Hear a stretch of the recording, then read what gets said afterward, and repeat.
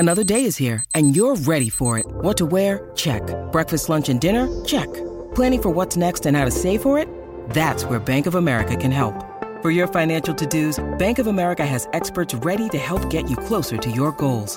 Get started at one of our local financial centers or 24/7 in our mobile banking app. Find a location near you at bankofamerica.com/talktous. What would you like the power to do? Mobile banking requires downloading the app and is only available for select devices. Message and data rates may apply. Bank of America N.A., member FDIC. A regular season for the ages. Well, at least in my eyes and mind. But the 2017-18 Celtics, not just the best team in the Eastern Conference, but one of the most entertaining seasons in my 25 years as a fan of the team. I got personal favorites, 1991, 2002, 2008, but that's just a small sample size. How about a Hall of Fame basketball scribe who's followed the team for 50? The Globe's Bob Ryan. Coming up on episode number 240 of Celtics Beat, presented today by DraftKings. Sign up at DraftKings.com and use the promo code CLNS.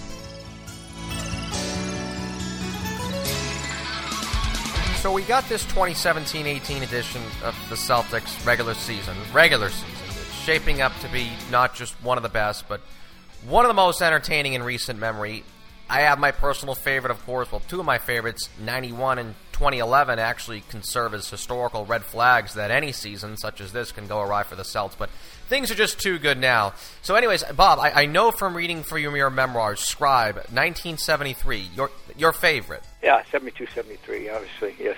Yeah, that's the one that I refer to. You know, if you don't win the championship, you don't win the championship. You can always make excuses, and they had a very good reason, but that doesn't mean that the season wasn't fun. The season was a great deal of fun.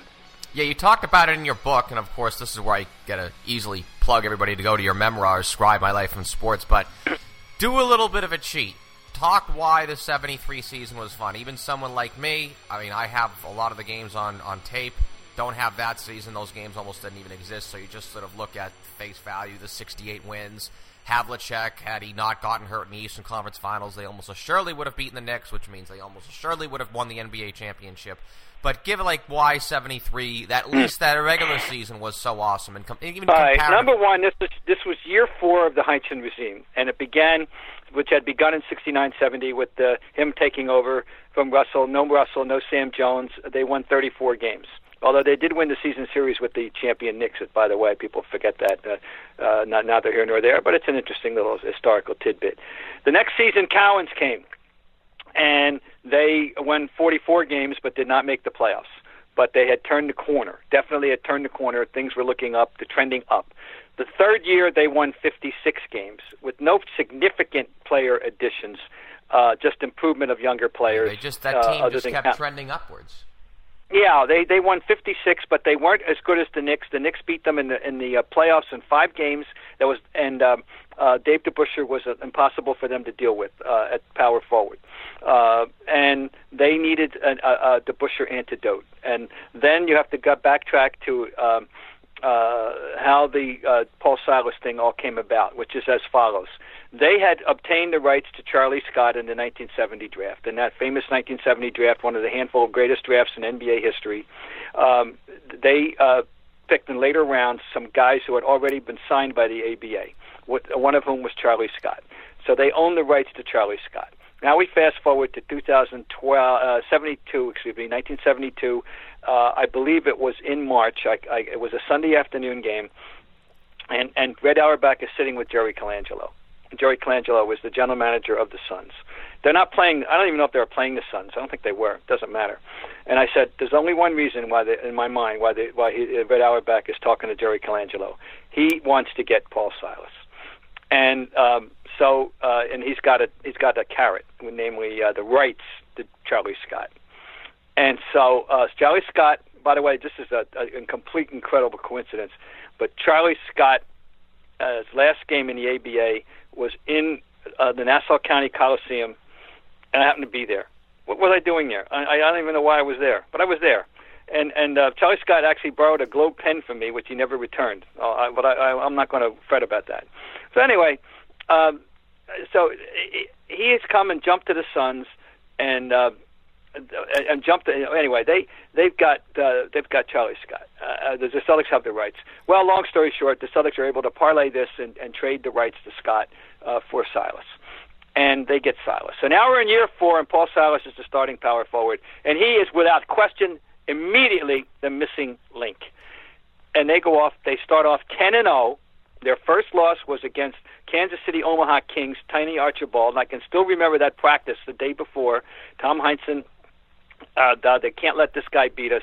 We got to devise a way to frustrate Archibald and keep him from beating us. So naturally he went out and I think got something like 35 and 15. That's the year he led the league in scoring and assists. And he beat them, although the key jump shots at the end of the game were by Matt Gukas. I can still see from the left-hand corner. Anyway, who I know Archibald was a horrible announcer from NBC. So that's nice fellow, a very, very good guy, by the way. And anyway, so, and a future coach, as you know, but a good guy. Anyway, Matty beats them. So they go on, and they never have a dead spot in the season, Larry. Never have a dead spot. They just continue to win and win and win and win and win. They were the best running team of them all, of the Celtics era, the best pure running team. They had the rebounding with Cowens and Silas. They had the middlemen with if Havlicek was in the middle, that's fine. JoJo in the middle. Coming off the bench, Hambone Williams, who was an extraordinary passer in the middle. They had the wingmen, and they had the trailing jump shooters, a kind of orchestrated fast break that no longer exists. So that Don Nelson would amble down at the end of the break and get the trailer jumper unmolested from 15, and sometimes Cowens would take that jump shot. But they were a phenomenal running team. And it was, they just steamrolled through the regular season. Very few dead spots. They get to the playoffs and they blow out the Hawks and now they in fact they did so I believe by had an incredible run in Game 5 on the road. They Game 6 on the road I guess. They had a great run. Anyway, the Knicks. They're 1-1 with the Knicks. They're in Game 3 and Havlicek gets caught on a pick between DeBusschere and Bradley, and he messes up his right shoulder, his shooting arm shoulder. He has to miss Game 4. They go down to New York in Game 4, and they go up by 16 by the end of the third. They're playing a wonderful game. The Knicks launch a comeback, completely abetted by referees Jack Madden and Jake O'Donnell. This is not just a Bob Ryan parochial lament. I can refer you to the written testimony of the Philadelphia writers and the other neutral writers. Jack Kaiser of the Philadelphia Daily News called it the rape of Madison Square. That's his words, not mine. And I'll give you an example of the kind of what I called subconscious crowd orchestration that took over the referees. Frazier stole the ball, and he's going down for a fast break layup, and Don Nelson is nearby, and he pulls his arms in so as not to create an impression of any contact whatsoever, and Frazier lays the ball in, and he gets the whistle and a foul. There was no contact. In the background of I've seen a photo, in the background, Madden's arm is already raised before the shot's even shot. So he's ready to give him a three-point play before he even lays the ball in the basket, because that's the way the momentum of the crowd was swaying him as a human being in a Madison Square Garden at that moment. So they wind up blowing a 16-point lead, and they lose in double overtime. JoJo had a terrific game. By the way, his son, Brian, was born that night, so I always remember that. So they lose Game 4. Now we go to Game 5, and Havlicek is back. And he comes off the bench and home, scores 18 points, almost exclusively using his left hand. Silas has a big rebounding game. Steve Kaburski had a monster game, and they win. They go back to New York, Game 6, down 3-2, have another great game. Silas has another great game. Havlicek is less effective, but still somewhat effective. He has 9 points, still playing left-handed. They win and tie it up. So now we come home to Boston for Game 7. At this point in history, they have never lost a seventh game, period. So, and certainly not at home. So we're all thinking it's a walkover. They're going to beat the Knicks. They're going to win. They're better. They're blah, blah, blah. And Havlicek comes off the bench. This time, the Knicks said to themselves, because they were being very deferential, they were letting him do whatever he wanted in Games 5 and 6. Now they're saying, well, we're not going to let a one-armed man beat us with his wrong arm. And they swarmed all over him, made him turn the ball over. They rendered him totally ineffective.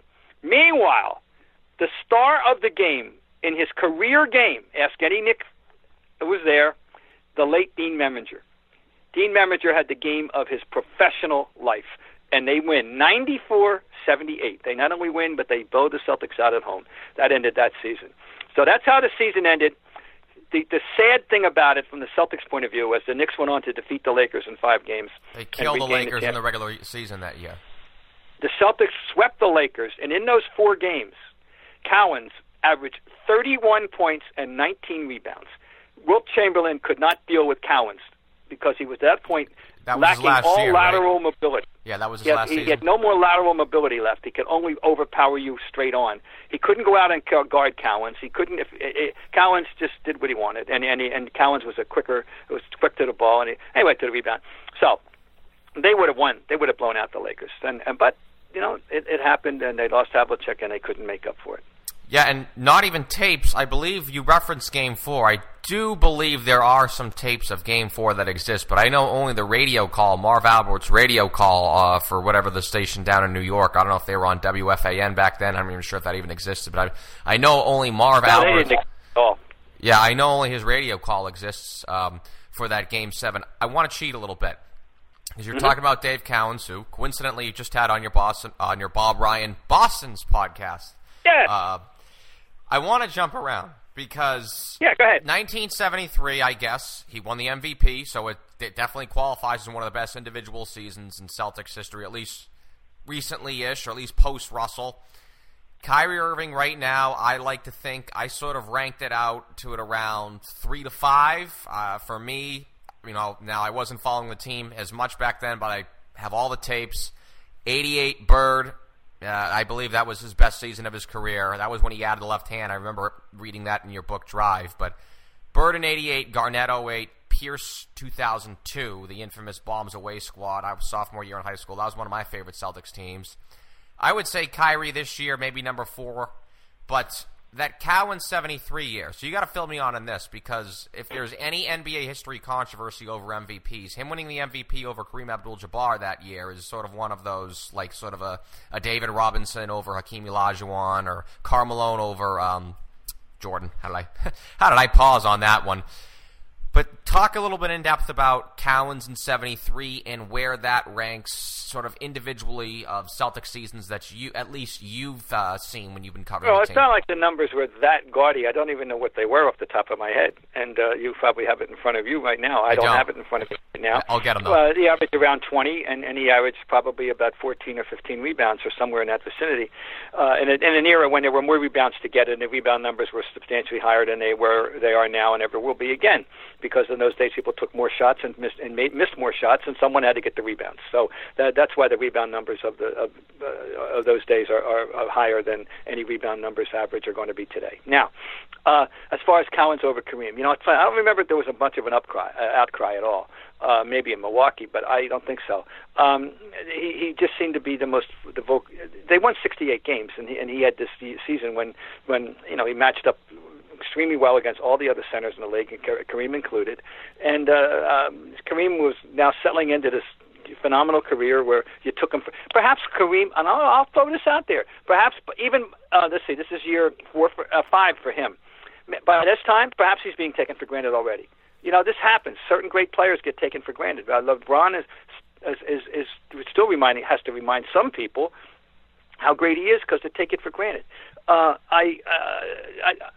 Maybe he's already in that category by 1972-73, which is a problem people didn't appreciate. I'll tell you one thing, in the 74 finals, if it weren't for Kareem, the Celtics would have swept. They could have swept anyway. All the first 6 games they could have won. And the only reason there was any series whatsoever, that's one of the most forgotten great performances in finals history is Kareem Abdul-Jabbar in 1974 against the Celtics, because he kept them alive. They lost 2 starters. They lost one before the playoffs started, and that was Lucius Allen. Then they lost John McLaughlin in the first game of the finals.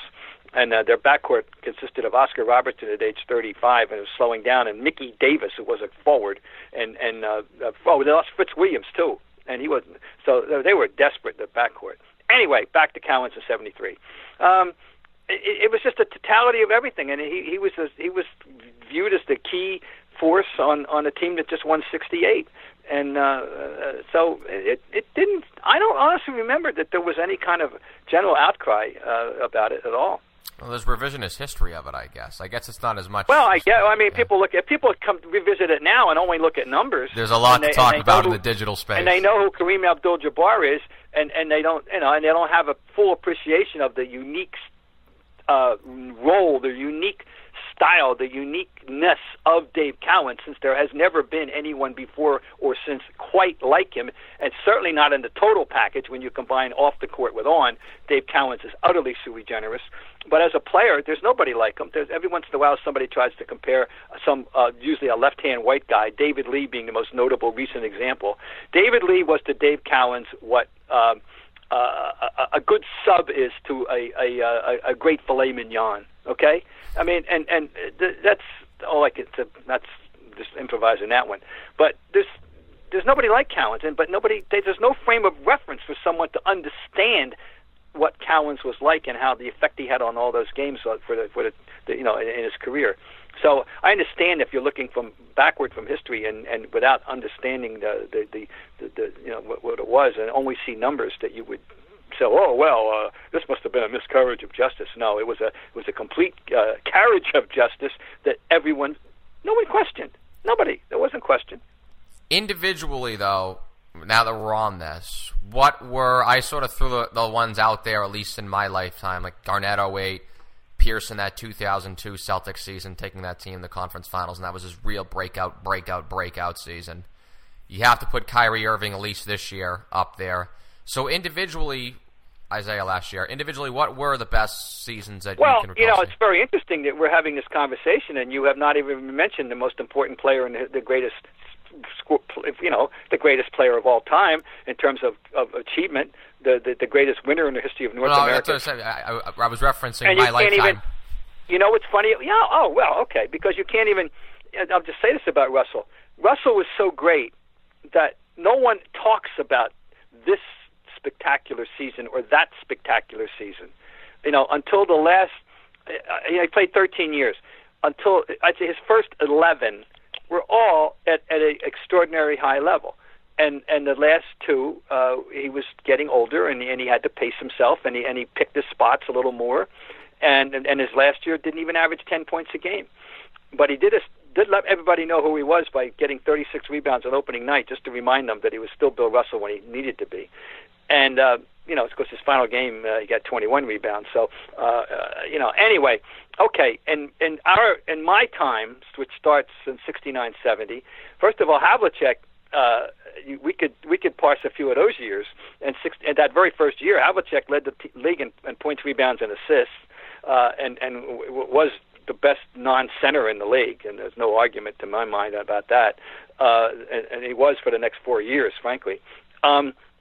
So there you go with that. But Bird, you say 87, 88. Well, he was MVP 3 years prior to that. And he didn't win it that year. Jordan won it. That was a great MVP race, yeah. 85, 86 was do you know that, I'm throwing this out there, do you know that he had a run in 85, 86 when he went one stretch, mostly on the road, 25 for 34 on threes? I did not know that. That's not bad. 25 for 34 on threes, and I have the books and I can prove it. And it was mostly on the road. They didn't take as many threes then. I mean, I was going to say that was probably played over almost like 12 games. I mean, yeah, he didn't like the three. He thought it was bogus, But he used it strategically better than anybody. But in his time, the first year was his rookie year of the three-pointer coming in. Chris Ford, the first three-pointer in NBA history. Well, the first one was Chris Ford, which was a one-hand set from the right corner because he barely left his feet, and Bird had the first three-pointer in an All-Star game in Washington. Helped put the All-Star game away down there, and he had a big it was the symbolic clinching. This is it. You have no chance to come back. Basket against the Rockets in Game 6 in the finals. But anyway, Bird. So you're saying 87, 88? I don't know. I mean, maybe that's because he may have been his highest individual point total, but that doesn't mean it was his best all-around total. He rebounded better in his earlier years, more consistently than he did in his later years, and so some of his earlier years he had much more impressive rebound totals than he would have later on. So there you go. You mentioned. I'm just trying to think anything else in the interim. I'll tell you, it was on to a phenomenal year until he got hurt. McHale in 87, yeah. McHale started off. He got 20 points in every game until sometime in January when Karl Malone held him under 20. 65%. He's the only 60-90. He's only 60-80 man in NBA history. You know that. Yeah. He's the only 60-80 man. Am I correct? Look it up. I think he is. The only guy who ever shot 60% from the floor and 80% from the line in the same year. And I think he did it back-to-back years, too. I'll look it up right now. But McHale, until Larry Nance stepped on his foot in February of 87 and messed his foot up and messed him up for the rest of the year and really for the rest of his life. Career. Yeah. He was never the same. He was never the same. That was the most relentless punishment in low post, of a forward in the history of the league. There were centers. Wilt was Wilt and Kareem was Kareem. But when you're talking about a forward, that was the most relentlessly punishing forward play that has ever been seen in the league. No one could stop him. Nobody. And he laughed at double teams. There was only one double team that fazed him, and that was Kareem and Magic. No other double team bothered him in the least. And there's nothing like it today. You talk about trying to explain things. How do I put him up against? Who's got footwork like that? Nobody. Nobody plays like that. Every once in a while, you see a nice up and under from somebody. Embiid, every once in a while, but nobody had the variety of low post repertoire that McHale had, and that's that. So anyway, that year would have been if he had been able to complete that year healthy, that would have been in this discussion for sure. CLNS Media is the leading online provider of audio-video coverage for the Boston Celtics, and we are honored here to serve as an imperative resource for the best fans in basketball who are all over the globe. Shout out to you, Australia. Holidays are coming. We're getting ready to make a major step in Celtics coverage here at CLNS in 2018, but we're going to need your help. Here's how you can help us here at CLNS. Support our sponsors who support productions like these, and DraftKings can come through for CLNS in a big way. So go to DraftKings and use our promo code CLNS. That's DraftKings.com and promo code CLNS. So DraftKings knows to send you. You can win big prizes while you're at it with basketball season now back in full swing. Support CLNS Media by putting your basketball knowledge to the test so you can win huge cash prizes by playing one-day fantasy basketball. DraftKings, there are so many ways to play. Choose from public contests with huge cash prizes or private contests where you can compete against your friends. They've got a beginner and casual contest where you'll play against people of similar skill set as well. The best part, you got to draft a new team each day, and drafting a team is arguably the best part of fantasy. The only thing better, you're winning cash while doing it. Just ask Dan from St. Louis or Jeremy from Austin. They both turned a $3 entry into $1,000. Huge cash prizes and bragging rights awaits only at DraftKings. So, once again, that call to action. Use code CLNS at DraftKings.com to play free with your first deposit for a share of $10,000 in total prizes tonight. Don't wait. Support CLNS and our big plans in 2018. Use code CLNS at DraftKings.com now. That's code CLNS only at DraftKings.com. The game inside the game. The ultimate perfect game for them was never to have run a play. If they could have just run the whole night, they would have chosen to do that. But they did have their famous 6 plays plus options, and they ran them very well. But they just tried to push it as often as possible. What are the other regular seasons that you are keen to? I know one for me was 2002, but I know you hated that team. Well, I don't like the 3, but they did what they did very well, and that's an amazing team. You don't want to forget them. They did what they did, and they were my '67 Red Sox. I was a sophomore. Yeah, sure. I mean, that we didn't see this coming. It was really something, and I remember blowing out Philly the way they did, and no question. I'm trying to think of first year, I'd assume. Well, of course, 85, 86. Now, yeah. I didn't cover the whole season. I was still in one of my intermediate phases, and Dan Shaughnessy was covering the team. And then in January of 86, the chain of events happened. Peter Gammons left the Globe to go back to Sports Illustrated. Dan immediately raised his hand. He wanted to do baseball. He had always wanted to do baseball in Boston. He had done it in Baltimore. And And so he took the team, and after they interviewed 2 or 3 people for the job and didn't hire anybody, I said, all right, I'll do it for the rest of the year. I had done it twice before, and I was ready to move on. And, excuse me, I'd done it once before. Am I talking about? Twice before, yeah.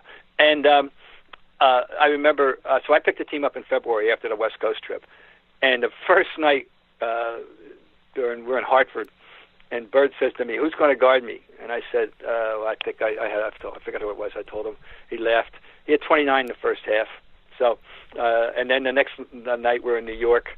Or soon after that we're in New York, and he puts on another ridiculous show. When he had at one point, he scored like 15 points in I don't know how many possessions, including technical foul and 3-point plays, and like 15 points and like 4 shots and something ridiculous.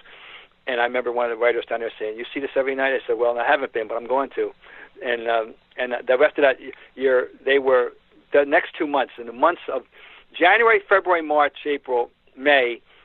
That's the best basketball that the Boston Celtics have ever played. No Boston Celtic team played better basketball than the 85-86 Celtics played, starting in January when Walton got totally settled in. They beat the Lakers in a famous game here when Walton came off the bench, and the first thing he did was block a Kareem shot that had people going out of their mind. They had they went off the comeback against Atlanta. That's the Hawks really game. They're down by 20 or whatever. They have the trash talking Hawks. That game was and. I caught them on the West Coast. This is the when Bird was off on that 25 for 34 run, and he in Portland he was ridiculous, and he was ridiculous in San Antonio, and he was ridiculous everywhere they went, and it was just so much fun. One night in Houston, Walton has 16 rebounds in 16 or 18 minutes or something like that. Oh my God, it was just it was exquisite. It was the best combination of power offense in the half court and running that I've ever seen a team have. I mean, the Warriors now are special at what they do, and the Lakers were a great running team, and we've seen great half court teams, but nobody did it together the way the 85-86 Celtics did. I remember thinking, these are the good old days, people. I hope you enjoy this, because it can't get better than this, and really in the NBA it never has. Where do you think this 2018 edition can sort of fall in there? I made a reference there in the opening that 2011 got off to that awesome start. That was the Shaq year. My all-time favorite sports team was the first sports team I ever followed. That was the 1991 Celtics. It was almost sort of like a mirror image of 2011. They got off. I think you said it in one of your documentaries with Bird. Had they played the NBA Finals that year in December, they would have won the championship. Yeah, they were like 28-5, something like that. That group, right? 29-5, I think. And then Bird got hurt, and you were there. The 11 teams, they were 27-2. Were they not? That was 2009, yeah. 27-2 going into Christmas, and then 2011 they were, I want to say, something like 40-11 when they traded Perkins. Something like that.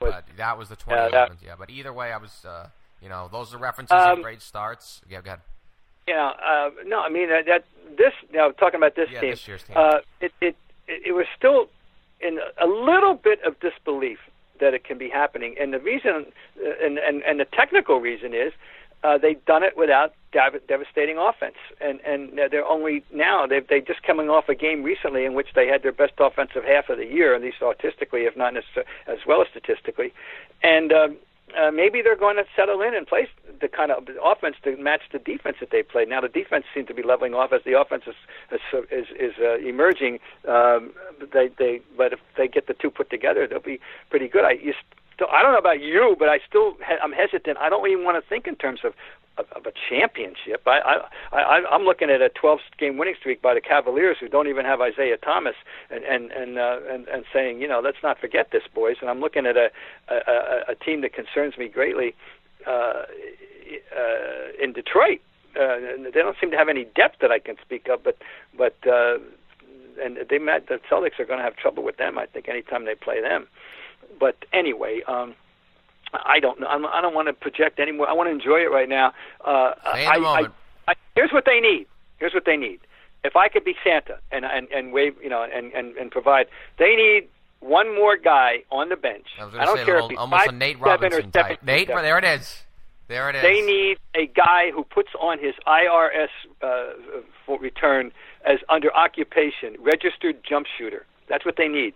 They need the closest thing to Vinnie Johnson they can find. They need Lou Williams. What would it take to for them to give up Lou Williams and give him to the Celtics? Wouldn't Doc like to do his old boss a nice little favor? Although Doc's not calling the shots anymore. But they need somebody like that and to make them whole. They're getting by without it, and they do have a reasonable scorer off the bench in Marcus Morris when he comes off the bench. But I still think that would be nice to have. Then I'll be comfortable. I'll play anybody. Then I'll go into the playoffs thinking, hey, we can compete with anybody. I'll do it. But I just think I want that scorer off the bench. I'm happy with everything else.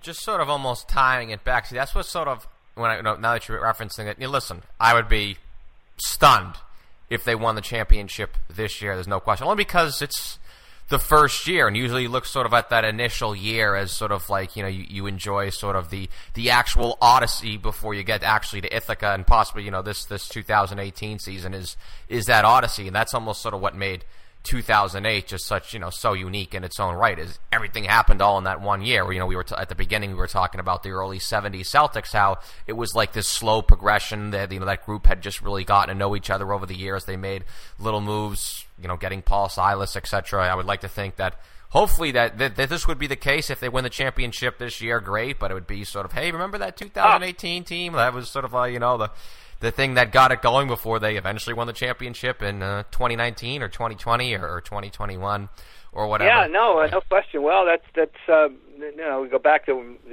my early days, and the 70-71 team that won the 44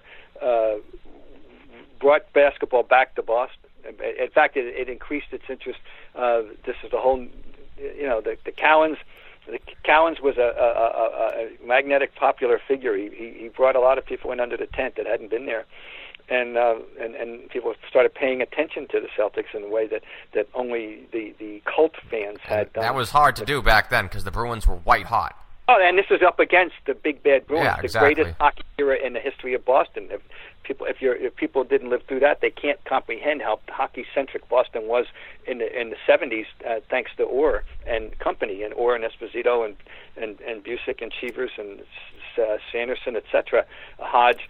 I mean, that team that won twice and was shoulda, coulda won 5. And won twice and got stunned in 71 when they had the best record, and they got beat by the Canadians in Dryden and all that. But they were that they owned this town, and then we had a minor league team that was selling out. I mean, it was ridiculous how important hockey was in this, And we were up against that. The Celtics would average 8,000-10,000 people, except maybe when the Sixers came in. Not the Sixers then, when the Knicks came in. And the Knicks were the Lakers. And then, but the Bruins were drop dead sellouts every night, and then so were the Braves. And it was just an amazing time. And then the Whalers came along, and so it was truly nothing. Hockey was totally dominant. But then we flipped it over in the Bird era. I remember the first time I said, "Oh my God, what's going on?" There was a game sometime, in the 80, 81, somewhere in there, and they're playing Utah, who sucked. They beat Utah like 20-some straight times, 28 straight times, something like that. You could look it up. And they sold out for a Utah game at home. And I went, this was monumental at the time. They sold out for Utah? And I also remember, Larry, you'll love this one, and thinking, as the ticket prices escalated, I got my season tickets in 78, and they were $8. And I had the first row of the balcony, 62 rows A, seats 1 and 2, looking down at the foul line. And they were $8. And by the time I got out of the Garden, they were up to 50. But I remember thinking in the early, maybe they'd have if they have the gall to go for up to 20 top. I think people would still go and pay 20. So that's where we were in the early 80s. No, I got my season tickets now, and they're like Bitcoin. I mean, I can just, I guess I can't really go too in depth, but it was a very good investment. It's really paying its dividends right now. So how about this to get you out of here? This, I think, is a good one. Brad Stevens this year, best coach season? Because I think this is an interesting discussion, because when you actually think of my lifetime, you don't really think of amazingly coached Celtics teams. You can even go back to Casey Jones and he was more just rolling out the balls guy that, here you go. But I know you're definitely not going to say Jimmy O'Brien in 2002, and, even Doc Rivers is kind of the same thing. It was a little bit of a roll balls out, Casey Jones type thing. So, Brad, Steve, is this the best coaching job you've seen? It's a tremendous coaching job. And by the way, don't discount my feeling about Jim O'Brien and that team, because I thought Jim O'Brien did a wonderful job and was unappreciated. But I'll tell you this, Heinsohn, in the early days, first of all, Cowens was a unique thing, and he figured out how to best use him. And Dave would acknowledge this. He did acknowledge it on my podcast. He knew what he had, and he figured out how to best get the most and make the most of what Dave could do. I'm not sure every other coach would have had the foresight to use him the way he did him. As time went on, Tommy and I had a little falling out over a lot of things, and I think he tried to basically overthink things, quite frankly. And proved he was a great coach and a great psychologist when he might have been well advised to leave things alone. Casey Jones was the king of leaving things alone. 85-86, he coached them perfectly by staying out of the way. Not a lot of people would have had that kind of restraint. God knows if my friend Hubie Brown were coaching him, I don't think he would have stayed out of the way. But Casey stayed out of the way, which is an asset. But this is amazing. This guy is Mozart. This guy is and I just saw a tweet yesterday. You probably saw it too. Somebody was doing a thing, and they said if there was a draft of coaches, a free agent draft of coaches, that the Bulls had the first pick, that they should take Brad Stevens. Now, I don't know who wrote this, and I haven't followed up to see what the full extent of the story. But the fact that anyone's even suggesting this over Popovich, I know, it is amazing. And Pop's 60-some years old too, okay. But anyway, and that probably they're thinking about future, and Pop's not going to be around much longer, no question. Anyway, Brad, this year, wow, because think about it, 10 new players. Your oldest standby veteran is 23 years old. Marcus Smart is the player with the longest point of service on this team. He's 23. You have 10 new players. You are blending them this quickly at both ends of the floor to play like this. Now, yes, he's got talent, and anybody that doesn't understand that there's a talent upgrade going on at point guard, they're just hopelessly in love with Isaiah, who we all love. But, folks, this guy's a better player, okay? And, he's proving it night in, night out. So, yes, Brad's doing a phenomenal job, and this very well may be as good a coaching job. Post Auerbach. I mean, Auerbach, you can't discount going way, way back, understand how the league was and what the mentality about centers was, and how rare, no one had ever seen a shot blocker before, and that most people thought that a center's primary job was to score. And Auerbach realized that he had a guy whose primary assets were defense and rebounding, and he knew how best to coach him. So that was a perfect marriage of coaching philosophy and talent. But what Brad is doing to put a team together this quickly, I think it's maybe very well be as good a coaching job as the Celtics have ever seen. Swan Song with Bob Ryan. Still catch Mr. Ryan, though. CLNS Media's very own. The Bob Ryan Boston podcast, available, like this one, on the CLNS Media Network mobile app. The free CLNS Media Network mobile app. Bob's been a great guest, great podcast host, great supporter here for CLNS. Not just all his guest appearances on Celtics Beat over the last many, many years now, going back to some less than interesting Celtics teams a few years ago. Not too long ago, it seems like, when it's all said and done. But being on Celtics Beat, working with me on my Paul Pierce documentary film, which is up on the YouTube channel, still featured, I believe. Paul Pierce, the best pure scorer in Celtics history. YouTube.com/CLNS Media. That subtitle is a direct quote from Bob himself on this podcast many years ago. We put on that documentary. So, I mean, in my final few years here, it was a layup that I would speak to Bob one more time here on Celtics Beat. Okay, next week, Mr. Valeni will sit in for me. I myself will be back Christmas Eve and New Year's Eve. That is going to put the capper on my hosting career of this podcast.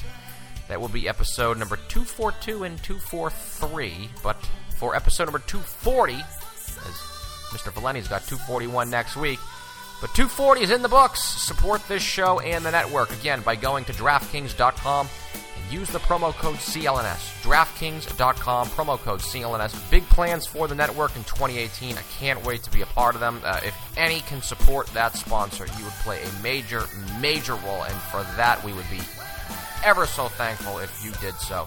DraftKings.com and promo code CLNS. All right, music provided by Chuck Dietz and Steph Legrateau. For staff writer Scott Dillon, the founder of the network, Nick Gelso. This is Larry H. Russell signing off for Celtics Beat, powered by CLNS Media.